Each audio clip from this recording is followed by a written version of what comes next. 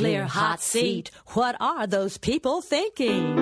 Nuclear hot seat. What have those boys been drinking? Nuclear hot seat. The corium is sinking. Our time to act is shrinking, but our activists are linking. Nuclear hot seat. It's the bomb.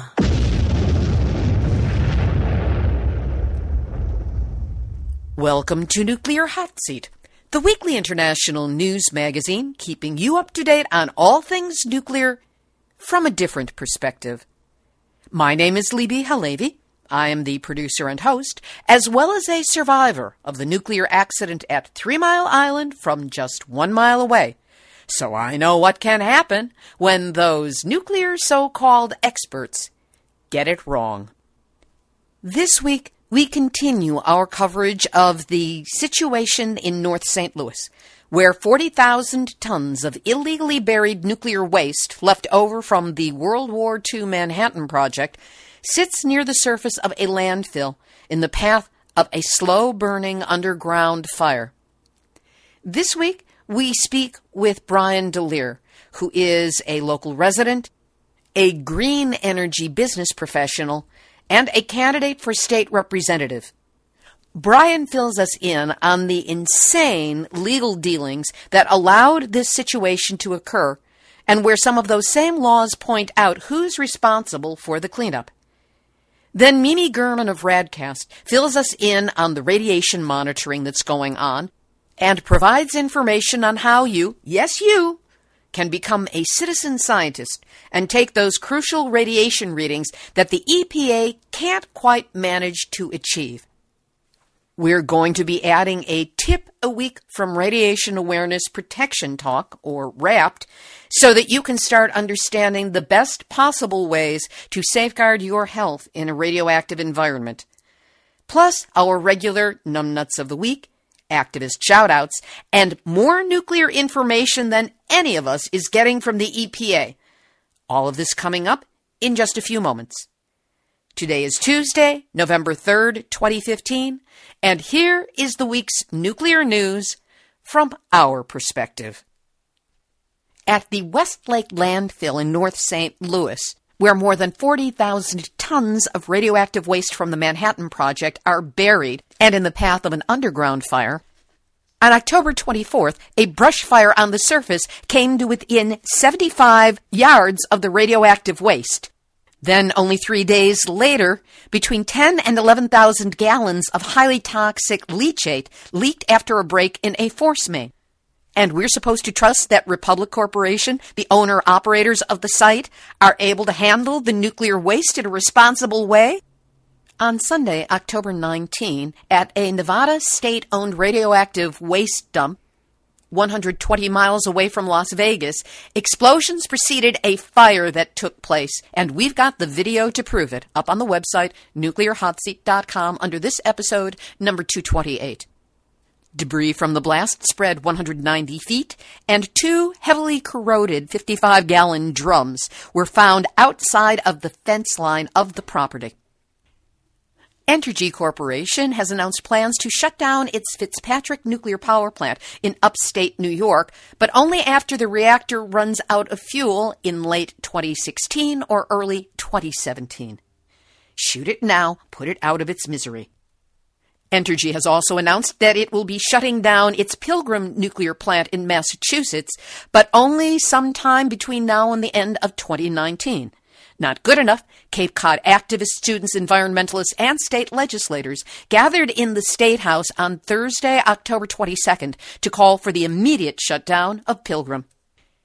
In Virginia, the Attorney General's office has called for Dominion Virginia Power to abandon plans to build a third nuclear power reactor, calling it a waste of billions of dollars on an excessively expensive power source.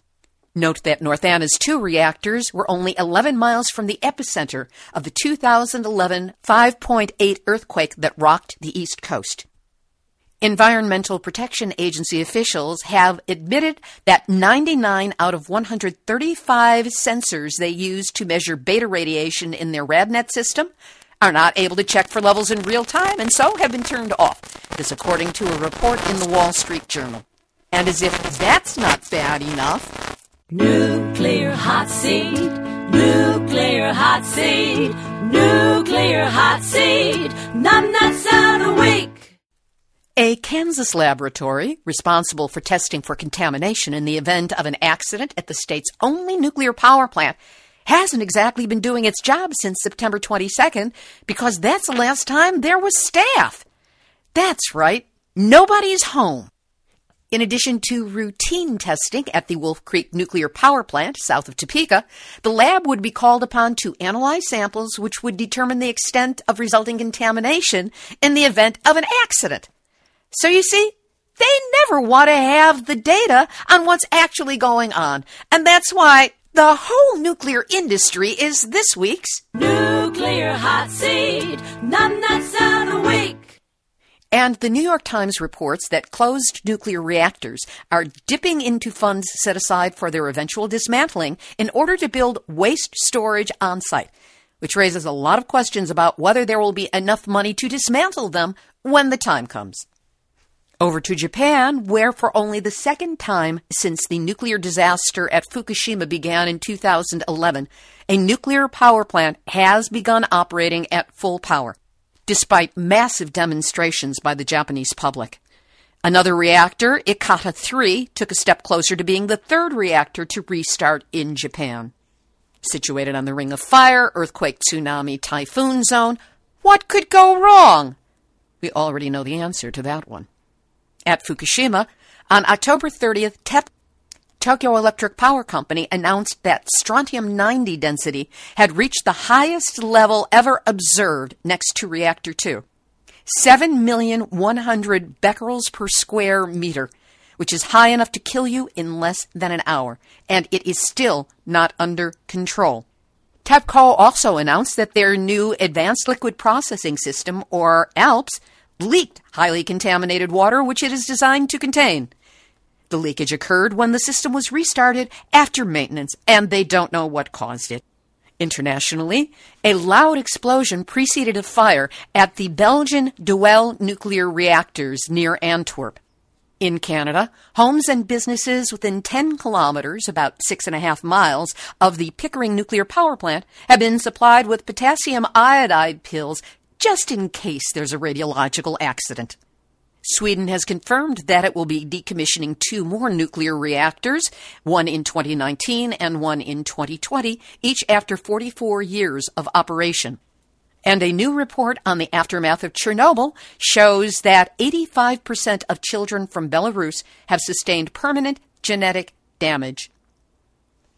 We'll have our featured interviews in just a moment, but first, the Nuclear Hot Seat website is back up and about to be even better than ever because we just resolved a major tech glitch, and now I'll be able to reload the information as planned. Yes!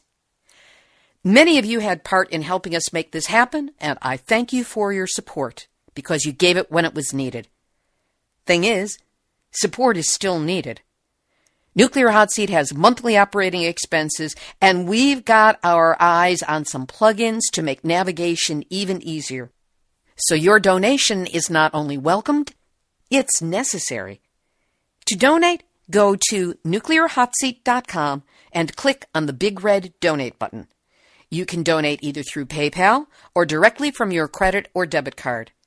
And if you prefer to not donate online, email me at info@nuclearhotseat.com, and you will get a snail mail address where you can send your donation the old-fashioned way. Whatever you can do to keep the help coming to Nuclear Hot Seat, thank you as we continue to grow. Brian DeLear lives near the Westlake landfill and has been involved in clean energy issues as chairman and CEO of Energy Equity Funding. He is a columnist with Examiner.com, was founder of Global Peace Solution, and is currently running for state representative.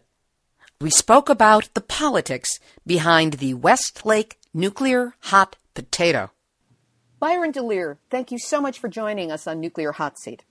It's my pleasure. I'm glad to be here. I heard the other program that you'd produced with Bob Alvarez, Don Chapman, and Dr. Helen Caldecott, and I think you do wonderful work. Thank you so much. What is your background?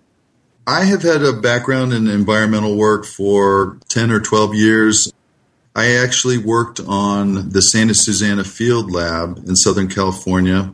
I was with the Physicians for Social Responsibility Nuclear Nonproliferation Committee and took a tour of the site with the Physicians for Social Responsibility, and I was just shocked to learn that these ex-military sites were very present in populated areas and posed ongoing health threats to a lot of different residents.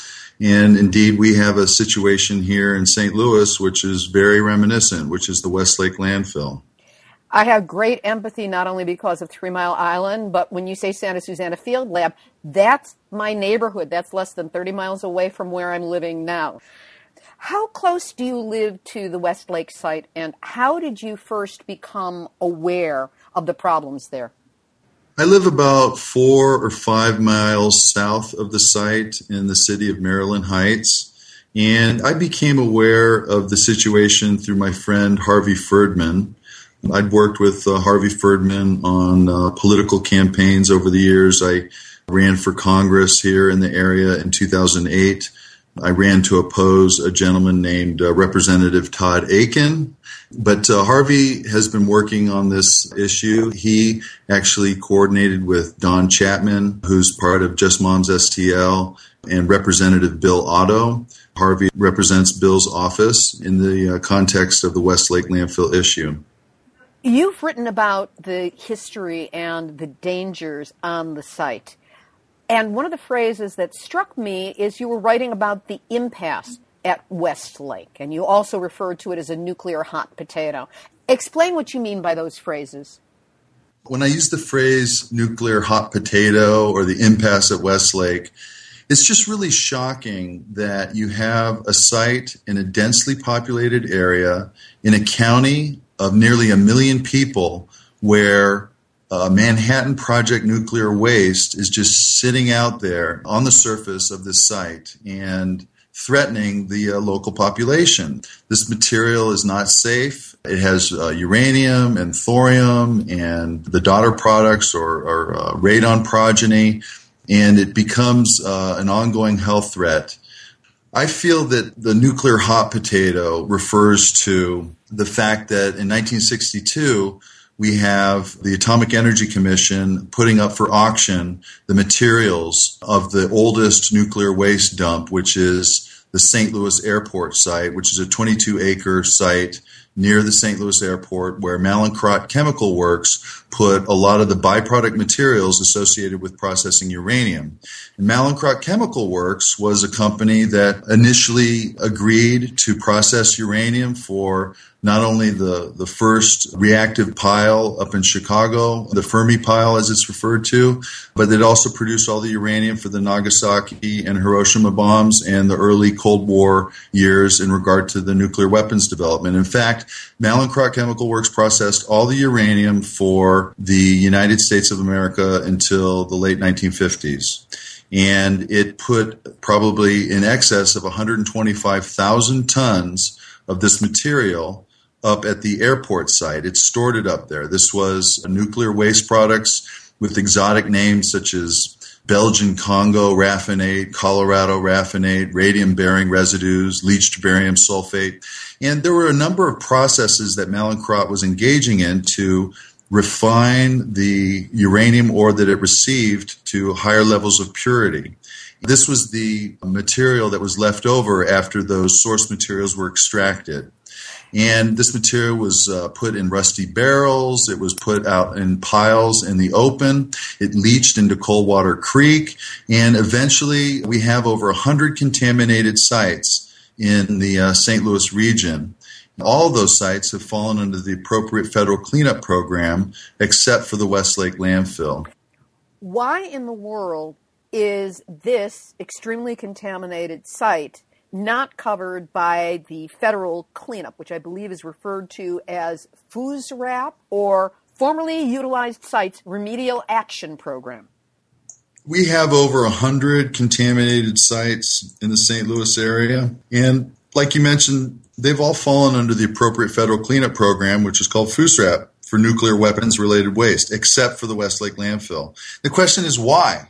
And the answer is it all comes down to this very obscure transaction in the 1960s when the Atomic Energy Commission auctioned off all the contents of the airport nuclear waste site. And it had like odd instructions to the bidders, like, quote, everything must go, unquote. So it just seems that the Atomic Energy Commission was interested in retiring the site rather than just perhaps auctioning off materials that may have some sort of economic value to private entities that are interested in participating in the nuclear industry.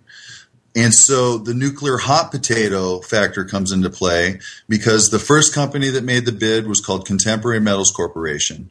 And the records are sometimes contradictory and confusing, the primary source records. But Contemporary Metals Corporation either changed their name to Continental Milling and Mining of Chicago, or Continental Milling and Mining was a subsidiary of Contemporary Metals.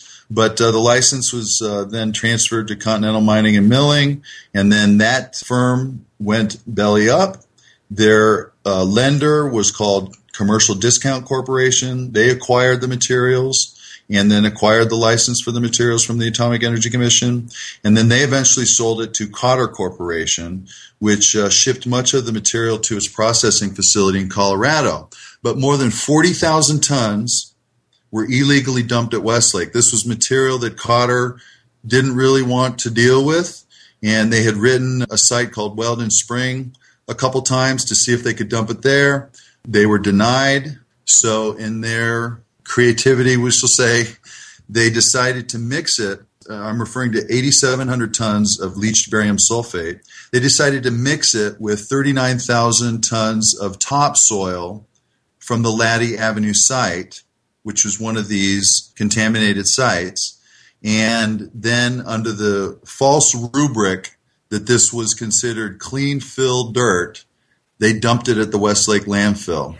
Now, I want to clarify something. I have heard that it was 40,000 pounds. You're now saying it's 40,000 tons?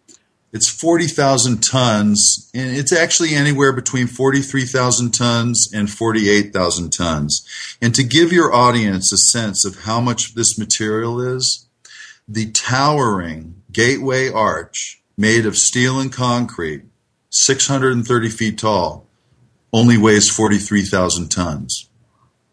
So this is an amount equal to the weight of the Gateway Arch is sitting in the densely populated area of North St. Louis County. And it's just sitting out in the open in an uncontained fashion. It's not even the 55-gallon drums that they had when they were at the airport. It's not. And so some of the information that's out there tends to try to characterize the 8,700 tons of leached barium sulfate as not being that big of a threat. Now, this 8,700 tons of leached barium sulfate contains 7 tons of uranium ore. And this would be ore that would be similar to uranium tailings for milling operations. But the problem is that the 39,000 tons of supposed topsoil that was mixed in to dilute the uranium content into an unlicensable level, supposedly, this topsoil was not merely topsoil. This topsoil was infused with uranium-238, uranium-235, thorium-232, radium-226, radium-228. This was the topsoil that was taken from Laddie Avenue, which was one of the sites where they laid out all these exotic materials, Colorado raffinate, Belgian Congo raffinate, to dry. And after the dumping at Westlake, the Nuclear Regulatory Commission tested the Laddie Avenue site and found very clearly that the Laddie Avenue site had thorium and radium contamination in excess of the federal guidelines, up to the depths of 18 inches in the soil. And this is after it had been scraped up and mixed with the other material and dumped at Westlake. Correct. So many of these records are sketchy and incomplete. In fact, the Ombudsman for NIOSH, Denise Brock, who has done amazing work in securing compensatory funding for atomic energy workers in the amount of billions of dollars. Denise Brock states in no uncertain terms that Mallinckrodt's records are incomplete, they've been destroyed, and in some cases purposefully altered. So in some sense, we really don't know what's dumped at Westlake. We really don't know what's there.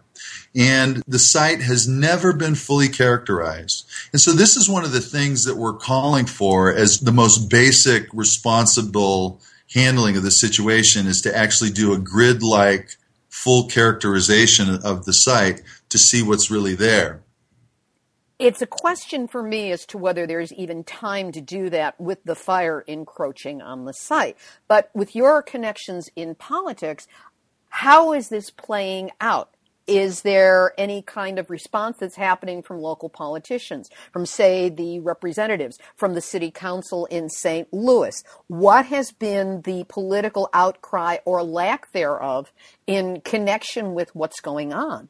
This refers to the impasse at Westlake, and it's shocking because we really have bipartisan support to reevaluate this site and put it under the Army Corps of Engineers to get it cleaned up. Senator McCaskill, Senator Blunt have both signed a letter. The St. Louis County Council has issued statements in regard to this site and the necessity to move it over to FUSRAP.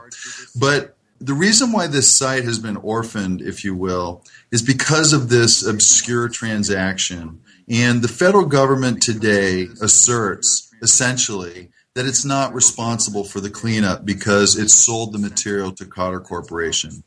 But what's amazing is in the last few days, I have been studying some primary sources, and in particular, the enabling legislation with regard to the Atomic Energy Commission, which is the Atomic Energy Act of 1946. And what that act says, in no uncertain terms, is it says that the commission has the right to distribute materials with or without charge, distribute these byproduct materials, which are the wastes from the uranium processing that Mallinckrodt conducted. But, and here's the key clause, the Atomic Energy Commission shall recall any distributed materials from any applicant who is not equipped to observe or who fails to observe such safety standards to protect health as may be established by the Commission, or who uses such materials in violation of the law or regulation of the Commission or in a manner other than is disclosed in the application therefore. This exactly describes the material that was dumped at Westlake, and it means that the federal government has a responsibility to clean it up. And this exact clause is repeated in the amended version of the law, which is the Atomic Energy Act of 1954. And in fact, in that law, it describes what byproduct material is.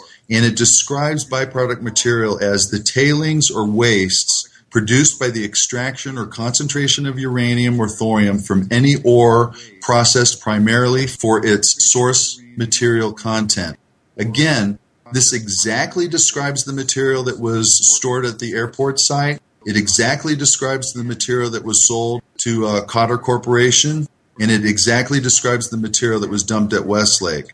So the legislative intent here is absolutely clear. It basically says that the Atomic Energy Commission has the wherewithal to be able to distribute some of these byproduct materials for research or for other such uses. But if this material ever is mishandled or treated in a way that threatens the health of a community, or if this material is used in a way that it's not licensed for, the federal government shall recall that material, which means they are responsible to pick this material up. And right now, the Department of Energy is essentially the inheritor of the Atomic Energy Commission's role and responsibility. So by my lights, it appears that the Department of Energy has a primary responsibility to retrieve this material as expressed by the people of the United States through their representatives through the federal law passed in 1946 and 1954. So clearly, by law, this is on the head of the feds to clean up. What, if any, progress has been made in bringing this to the attention of President Obama or the necessary representatives who are in Washington, D.C., so that action can be taken? So I've spoken to some contacts in Washington, D.C. that are nuclear policy experts, and they think that this legislative intent holds water. Although the legal theory, may need to be played out in a court of law, certainly what it communicates unequivocally is that the federal government has a responsibility to retrieve any material that's threatening any population. It's just interesting because nobody has really brought this to light before, and I think that it's important to do so because it shows that the enabling legislation for the Atomic Energy Commission is very clear in its intent. I think that perhaps in the changing of the guard from the Atomic Energy Commission to the Nuclear Regulatory Commission, the federal government dropped the ball and failed to follow the law. What strikes me about this is it sounds like the feds are fiddling while Rome or St. Louis burns, because if they say they need to study it, they need to come up with whatever they need. We're talking about a landfill fire that is estimated to intersect with this radioactive waste in, at this point, 2.5 to 5.5 months.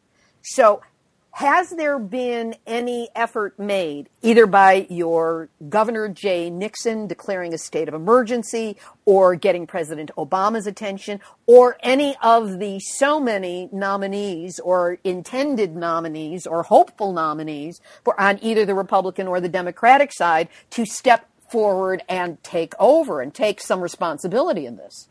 I get a feeling that many of the political actors, including, Governor Nixon and even the White House, are sort of orbiting around this issue and trying to bide their time to determine what it is that they should do. Because at the end of the day, what we're really talking about is a $500 million or perhaps even $1 billion cleanup for this site. And it's just leading to a state of administrative paralysis. There have been efforts to fearmonger this issue, to say that we should leave this material alone, that it will threaten the community. But this is all just a bunch of hogwash. Because from 1992 to 2004, the Army Corps of Engineers FUSRAT program removed an astounding 288,000 tons of radiologically contaminated material from North St. Louis County. The material was shipped by specially constructed rail cars, and it was sent to licensed out-of-state disposal facilities without a single incident. So there are many in this community that feel that the federal government created this material for the Manhattan Project, and that the people that are living near this site are suffering due to the defense of our nation, and therefore it has an appropriate place on the desk of the Commander-in-Chief. The EPA, the Department of Energy, the Army Corps of Engineers are all under the White House. I wrote an op-ed at the end of August calling for President Obama to take executive action on this issue. And I think that President Obama needs to take executive action on this issue. In regard to the governor of our state, Jay Nixon, the community activist group Just Moms STL delivered 12,000 signatures calling on the governor to declare a state of emergency. And I believe we have yet to hear any substantive communication from the governor's office that they're pursuing this. I think that the escalation of this issue and sadly, the encroaching fire from the Bridgeton landfill has propelled this story into the national consciousness. I believe that we're going to get action on this issue, and we just need to keep hammering the fact that it is untenable to leave nearly 50,000 tons of radiologically contaminated material in the center of a county of 1 million people. What can be done, and what can we do to support you and the others who live in that area in moving this forward with all speed? Social media is incredibly powerful today. And Libby, shows like Nuclear Hot Seat get the message out there in a decentralized way to people that would have never heard it through the mainstream media. Fortunately, networks like CBS are covering this issue, and this issue is penetrating the national media. But I would just suggest to your audience to join the Facebook page, Westlake Community Group. That is sort of the central hub where many of the articles and progress on this issue are being shared with the community, and to just replicate and promote this information out there to help bring safety to this community. I mean, the folks that live near this site, closer than I live to it, have been suffering, and it's time for their suffering to end. There's a very reasonable plan to where the property values should be protected because the property values are plummeting. The site should be moved over to FUSRAP so that material can be removed. And there should be a 1 mile buyout of the houses in the region. I believe it's about 90 residences. This would be a pittance compared to the amount of money that's been spent already to sort of obfuscate the issue in some cases or just kick the can down the road. We need to face the fact that this is Manhattan Project nuclear waste, and the pertinent federal cleanup program needs to be brought to bear to bring safety to this community once and for all. Byron, of course, my heart and the heart of so many listeners goes out to you and all of the individuals who are stuck living with this nightmare in their own backyards. And I know from the response we've already gotten to that first show that we will continue to utilize social media and everything else to get the word out about this, and that Nuclear Hot Seat is pledged to continue to cover this issue for as long as it lasts, which, considering the half-life of thorium, it isn't going to go away anytime soon. And I would just say, Libby, that Dr. Helen Caldicott will be coming out to the St. Louis region and will be speaking at a symposium at the St. Louis Community College on Saturday, February 20th. And she will be joined by Denise Brock, the ombudsman for NIOSH with the CDC, who's been doing amazing work to provide compensation for atomic energy workers, and specific the Mallinckrodt workers. Also, Councilman Sam Page, who is a doctor and very much in tune with the medical issues that are of concern here with regard to the influence of radioactivity in the community. So there's some great actions going on right now, and there will also be some new studies and reports that will be coming out soon that are going to shine new light on how this material has leached off-site, and any sort of conception that it's safe to leave it there will be completely dispelled. Byron, you're doing great work, as so many others are, and you better watch out or you might find me there on February 20th as well. You would be more than welcome, Libby. Well, we'll see what we can do. Byron DeLier, thank you so much for taking the time to be my guest this week on Nuclear Hot Seat. Thank you. Thank you. That was Brian DeLier, who, among other things, lives within 7 miles of the Westlake landfill.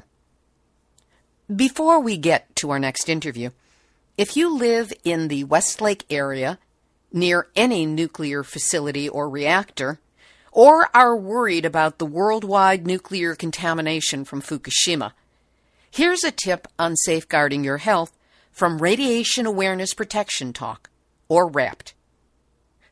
Make certain that you take a high-quality multivitamin and mineral every day. Why? Here's a very simplified explanation. Your body needs essential minerals, and when you don't have enough of the good stuff, your body will source it from wherever possible. Now, some radionuclides mimic minerals. For example, strontium-90 mimics calcium. If your body is low on calcium, and you ingest strontium-90 from contaminated food or water, your body will think it's calcium and absorb it into your bones and teeth, and that's where it stays. But if you have enough calcium circulating in your body, either through food or supplementation, it will ignore any strontium-90 that it might be in contact with, and if it's in your body, will just excrete it. It'll say, thanks, I'm full. No, really, I couldn't take another atom. And that's what you want.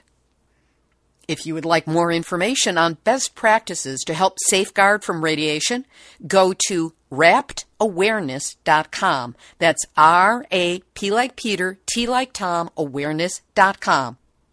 That's where Radiation Awareness Protection Talk has a free report available for you, as well as more information on radiation and health. So you know, RAPT is a 6-audio series on best possible practices for safeguarding health against the ravages of nuclear radiation. It was put together by myself and certified nutrition educator Kimberly Roberson, who founded Fukushima Fallout Awareness Network, which focuses on food issues, and is also the author of Silence Deafening, Fukushima Fallout, A Mother's Response. Wrapped is a compilation of vetted, footnoted, verifiable information on everything from food and water and air purification to what to do in an emergency, what to do about your garden, how to take care of your pets. To support our friends in the St. Louis area, we have reduced the price of Wrapped at least through Sunday, November 15. So come to wrappedawareness.com and check us out. And this Sunday, November 8th, we will have a Wrapped live interview about using liquid zeolite to help safeguard from radiation. This interview is with a biochemist and will take on the recent controversial barrage by an online so-called health guru who has been attacking zeolite online while he's been launching his own product line. I so dislike bullies. So if you would want that information on zeolite, go to Wrapped on Facebook. We also have a site there. Just put in Wrapped. It will show up. And as of Wednesday, November 4, the sign-up will be there for the call on November 8th. Now it's time for our second interview. In terms of what can be done to take effective actions around Westlake, few people make it clearer or easier than Mimi Gurman. Mimi is the founder of Radcast, which focuses on helping citizen activists learn how to take accurate radiation readings and compiling their data to figure out what is going on, radiologically speaking, wherever the EPA has fallen down on the job, which is just about everywhere. Mimi, from your position as the founder of Radcast and someone who's been very involved in radiation readings and knowing how to interpret them, what are you seeing coming out of the Westlake landfill situation in North St. Louis? We only have a few readings at the moment. We've just begun the process of teaching people in the Westlake area what they need to be doing. And from the readings that we've received, and really it's only been about 9 readings, I can't get a good picture from that few amount of readings. So what I'm seeing is on one side of a house, I'll see a reading that differs greatly from the other side of the house. Why? There's a different amount of radiation on one side of the house from the other side of the house. What I know is that this particular house, which is about 7 miles out, has taken a couple of readings from the same area and we're getting the same results. So the next question is, why are we seeing more radiation on one side of the house than the other side of the house, north to south or east to west? Well, the next step is to take a soil sample from both yards, both sides of the house, to see if any dust settled, if any of the soil from whether it's, the creek or Westlake has settled on one side of this person's property. So we need a lot of information and a lot of data in order to let people know what's truly happening. And that is our goal.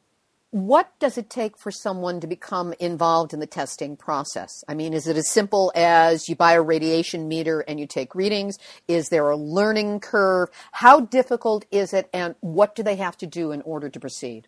People can get in touch with me. I can put you in touch with one of the best Geiger counters that you can have, which is simple to use. I send you protocol on how to use it. I can tutor you in how to take tests, which are very easy to do, and you're on your way.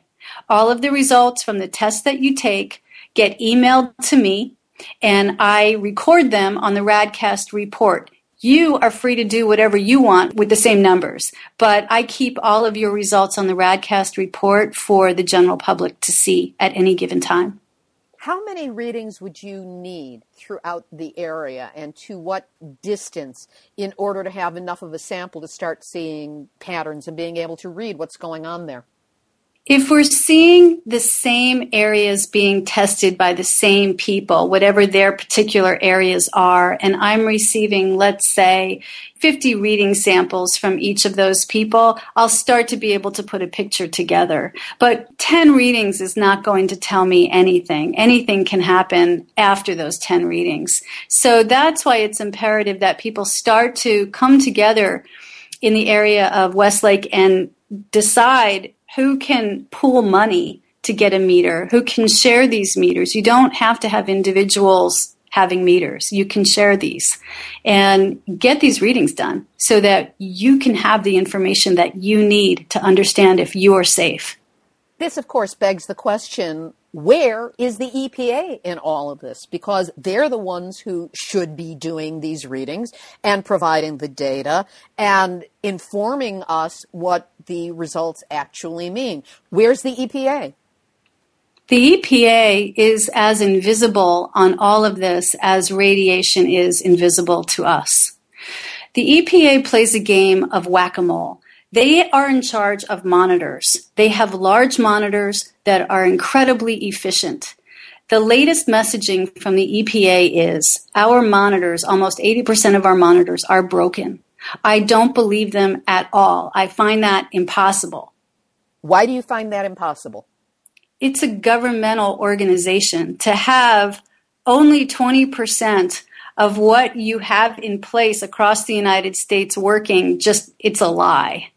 It doesn't take rocket science to put a monitor together or to fix a part of a monitor that's broken. We have people out there, people in colleges and universities, in nuclear engineering programs who can come out and fix these monitors. So to say that these monitors are broken is just another way to obfuscate the truth, which is they are overwhelmed, the EPA, with radiation sites, radioactive sites across the United States that everybody is waking up to due to the amounts of cancers that they cause.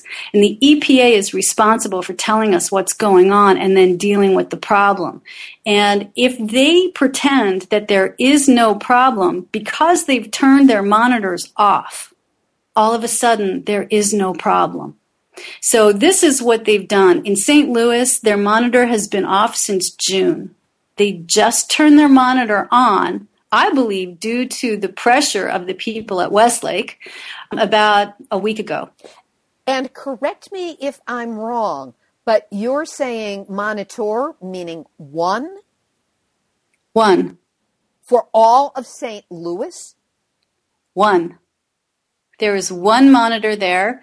It is a RadNet monitor. That's what the EPA has in place. They have one monitor per area. There are maps out of the monitoring system that anybody can find. If you look up, I'm not sure of the exact site, but if you look up the EPA RadNet maps, you'll find it. And you'll see there's one monitor in Washington State near Hanford. By the way, that's shut down. There's a monitor towards Seattle. That one's on. There's a monitor near Portland. That's shut down. There are monitors in California, most of which are shut down. Again, they're saying that 80% of their monitoring system is broken. Then what are the workers doing at the EPA? What is their job? We have individuals whose job it is to deal with the information from these monitors. They still have jobs. So my question is, what are they doing? They go to work. It also strikes me as absurd because depending on the way the wind is blowing, if the monitor is not in the right place, they can completely duck out on any reading or get a false reading or a diminished reading. There have never been enough monitors put out by RadNet. And the fact that they turn them off and on it's basically whimsy. And I say that because they turn them off when a nuclear plant like the Columbia Generating Station in Washington State, when it's refueling and RadNet monitor situated at Hanford gets shut down. That's whimsy. That's also covering posterior because we know from other reports that when a nuclear reactor is being refueled, that's when the radiation spikes. And they cover that number they should only have a number, by averaging it out as the radiation exposure over the period of a year. So even if you're getting it in a very concentrated period of time when the refueling is taking place, it doesn't look that bad. It looks quote unquote low level because they've strung it out over 12 months. That's exactly right. And during the closure of the Columbia Generating Station, as an example that happened this past summer, I was watching the EPA RadNet go on and off while CGS was refueling and moving fuel, and watching these spikes happen. And as spikes would occur, they would shut down their monitor. And this shutdown, is this done on site by somebody climbing a ladder and flipping a switch? Is it done from a central office? Is it done by satellite? How is this affected? I believe, having seen some of the RadNet monitors, that I'm not sure, I'm not positive. I think that there is a way to shut it off manually, and they must have a way to just turn the computers off, which is what I think they do. I think they just turn the computer feed off. So the monitor might be going, but whatever it's reading is not being, nobody can see it. It's going into the abyss. So to bring this back to Radcast, which is your group, and what you are attempting to do in terms of put together some citizen monitoring, what you're saying about the EPA points out the absolute crucial need for people in Westlake and also near Coldwater Creek to step up, pool their money, and get monitors so that the readings can start taking place. That's exactly right. We have one Geiger counter in use there. I am about to send them one more. And if 10 people can get some monitors, that would be great. We would have a lot of information. People could really see what's going on. And at the same time, Radcast is taking soil samples from the people. And we have 3 soil samples that we've already put through the spectrometer. And we're taking more. And between the soil samples and the ambient readings, which is what people do with the Geiger counters, we're trying to create a picture for the people. If residents of the area wish to pursue this further with you and with Radcast, how do they proceed? Where do they go to get in contact with you? They can write to me at info@radcast.org, and I have protocol already written, which I can send. I have a coupon that I give out for the Geiger counter that I recommend. The reason that I recommend this Geiger counter is that it's a really good, well-tested Geiger counter. We understand these Geiger counters. We have used these. We have tested many of us in the citizen science world of radiation reading, and there are many of us out there in all states in the U.S. and in different countries using these same meters. We know how good they are and how easy to use they are. And when you say you provide a coupon, what does that mean? It gives you a discount so that you have access to a Geiger counter, which would normally be close to $700 for $550. It also gives you access to the company that makes them. It offers you a guarantee with that if you buy directly from them, as opposed to going online and buying through, any sort of online site that sells Geiger counters, because there are many. And it assures you that the Geiger counter is going to work the way it needs to work. You also get me. I will be your tutor. I will help you. You can call me once you get it to have me walk through how to do time tests, how to walk around, how not to use the Geiger counter. Any questions you have, I am here for you. We all need the information that you are living in. And you don't have it. We don't have it. The EPA, if they have it, won't give it, though I don't know if they even have it, though. They probably do. I'm sure they do. So it's really imperative that we put the science together and that we take the moves and understand that this is not rocket science. This is about seeing the invisible, and there are ways for us to do that, and they are not scary when we have the tools to do it. What is scary is not knowing what is around you. That's very scary. people living around radioactive waste that blows in the air, that comes down in rain, that is on fire, that is smoking, that's terrifying. Having some semblance of your own safety to be able to say to yourself, this is what I want to do. This is going to be my next move. Am I leaving? Am I staying? Where am I going? What am I going to do with my kids? All of that is part of your toolbox of knowledge. You get to decide those things when you have the information. And I just want to help you get the information. And I want the information as well. The world wants the information as well. And you have to supply it. Mimi, we're going to stay in touch with you to learn more as you learn it about what the radiation levels are. For now, I want to thank you for once more being my guest on this week's Nuclear Hot Seat. Thank you for having me. That was Radcast founder Mimi Gurman. To learn more about how you can participate in collecting radiation readings from your area, and this is not just for St. Louis, this is for anywhere, go to radcast.org and contact Mimi directly at info@radcast.org. Activist shout out, a woo and a who, to Mary Olson, who is director of the Southeast Office of Nuclear Information and Resource Service, or NIRS. Mary is an expert on the impact of radiation on women and reproduction, and has presented her information at the United Nations, at Dr. Caldicott's Symposium on the Dynamics of Possible Nuclear Extinction, and here on Nuclear Hot Seat in an interview we labeled Atomic Eggs. Well, on December 8th, Mary will participate in Gender Day in Paris as part of the 2015 United Nations Climate Change Conference.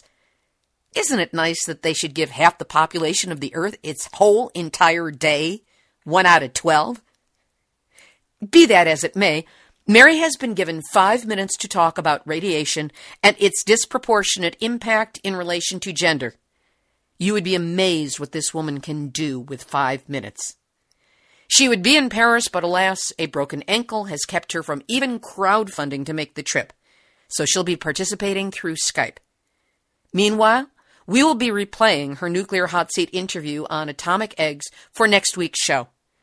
It contains important information for women who have been exposed to radiation on their own health and what they must know if they are planning to have children. Here's today's final thought. In putting this show together today, I was struck by an article that I found that came from enenews.com. It was about the emergency response to the explosion and fire at the nuclear waste dump in Beatty, Nevada, less than 120 miles northwest of Las Vegas, but also approximately 18 miles from the Nevada test site. At a meeting of the Board of County Commissioners for Nye County, Vance Payne, the Director of Emergency Management, reported, "Our federal partners from the Department of Energy put to bear resources I've never seen before. It was amazing. There were overflights of aircraft with special monitoring equipment that was put in the air just as fast as they were able. They did it on the ground. The civil support team came down from Reno, and they came down in a hurry. It was amazing how fast they moved their teams. They did ground testing, they did mid-level aerial testing, and they did high-level area testing over 2 towns, as well as the entire transportation line, north to south, on Highway 95 and 373. They'll continue to come in on the testing over the next few weeks. No radioactive materials were detected anywhere on the ground or the air." The first question that comes to mind upon reading that is, what the hell was in that dump to trigger that kind of a response? And more to the point, where's that level of response to North St. Louis? What have they got at Westlake and Coldwater Creek? 1 EPA monitor for all of St. Louis that may or may not be working at any given time, depending on Gina McCarthy's whim? This article proves that we as a country have the technology, people power, and muscle to respond in depth and with precision to the danger caused by a nuclear accident. What we lack as a nation, or at least our leadership does, is the will, the backbone, It's not money. It's priorities. And the middle-class people of North St. Louis, along with most of the rest of us, are not very high on that priority list.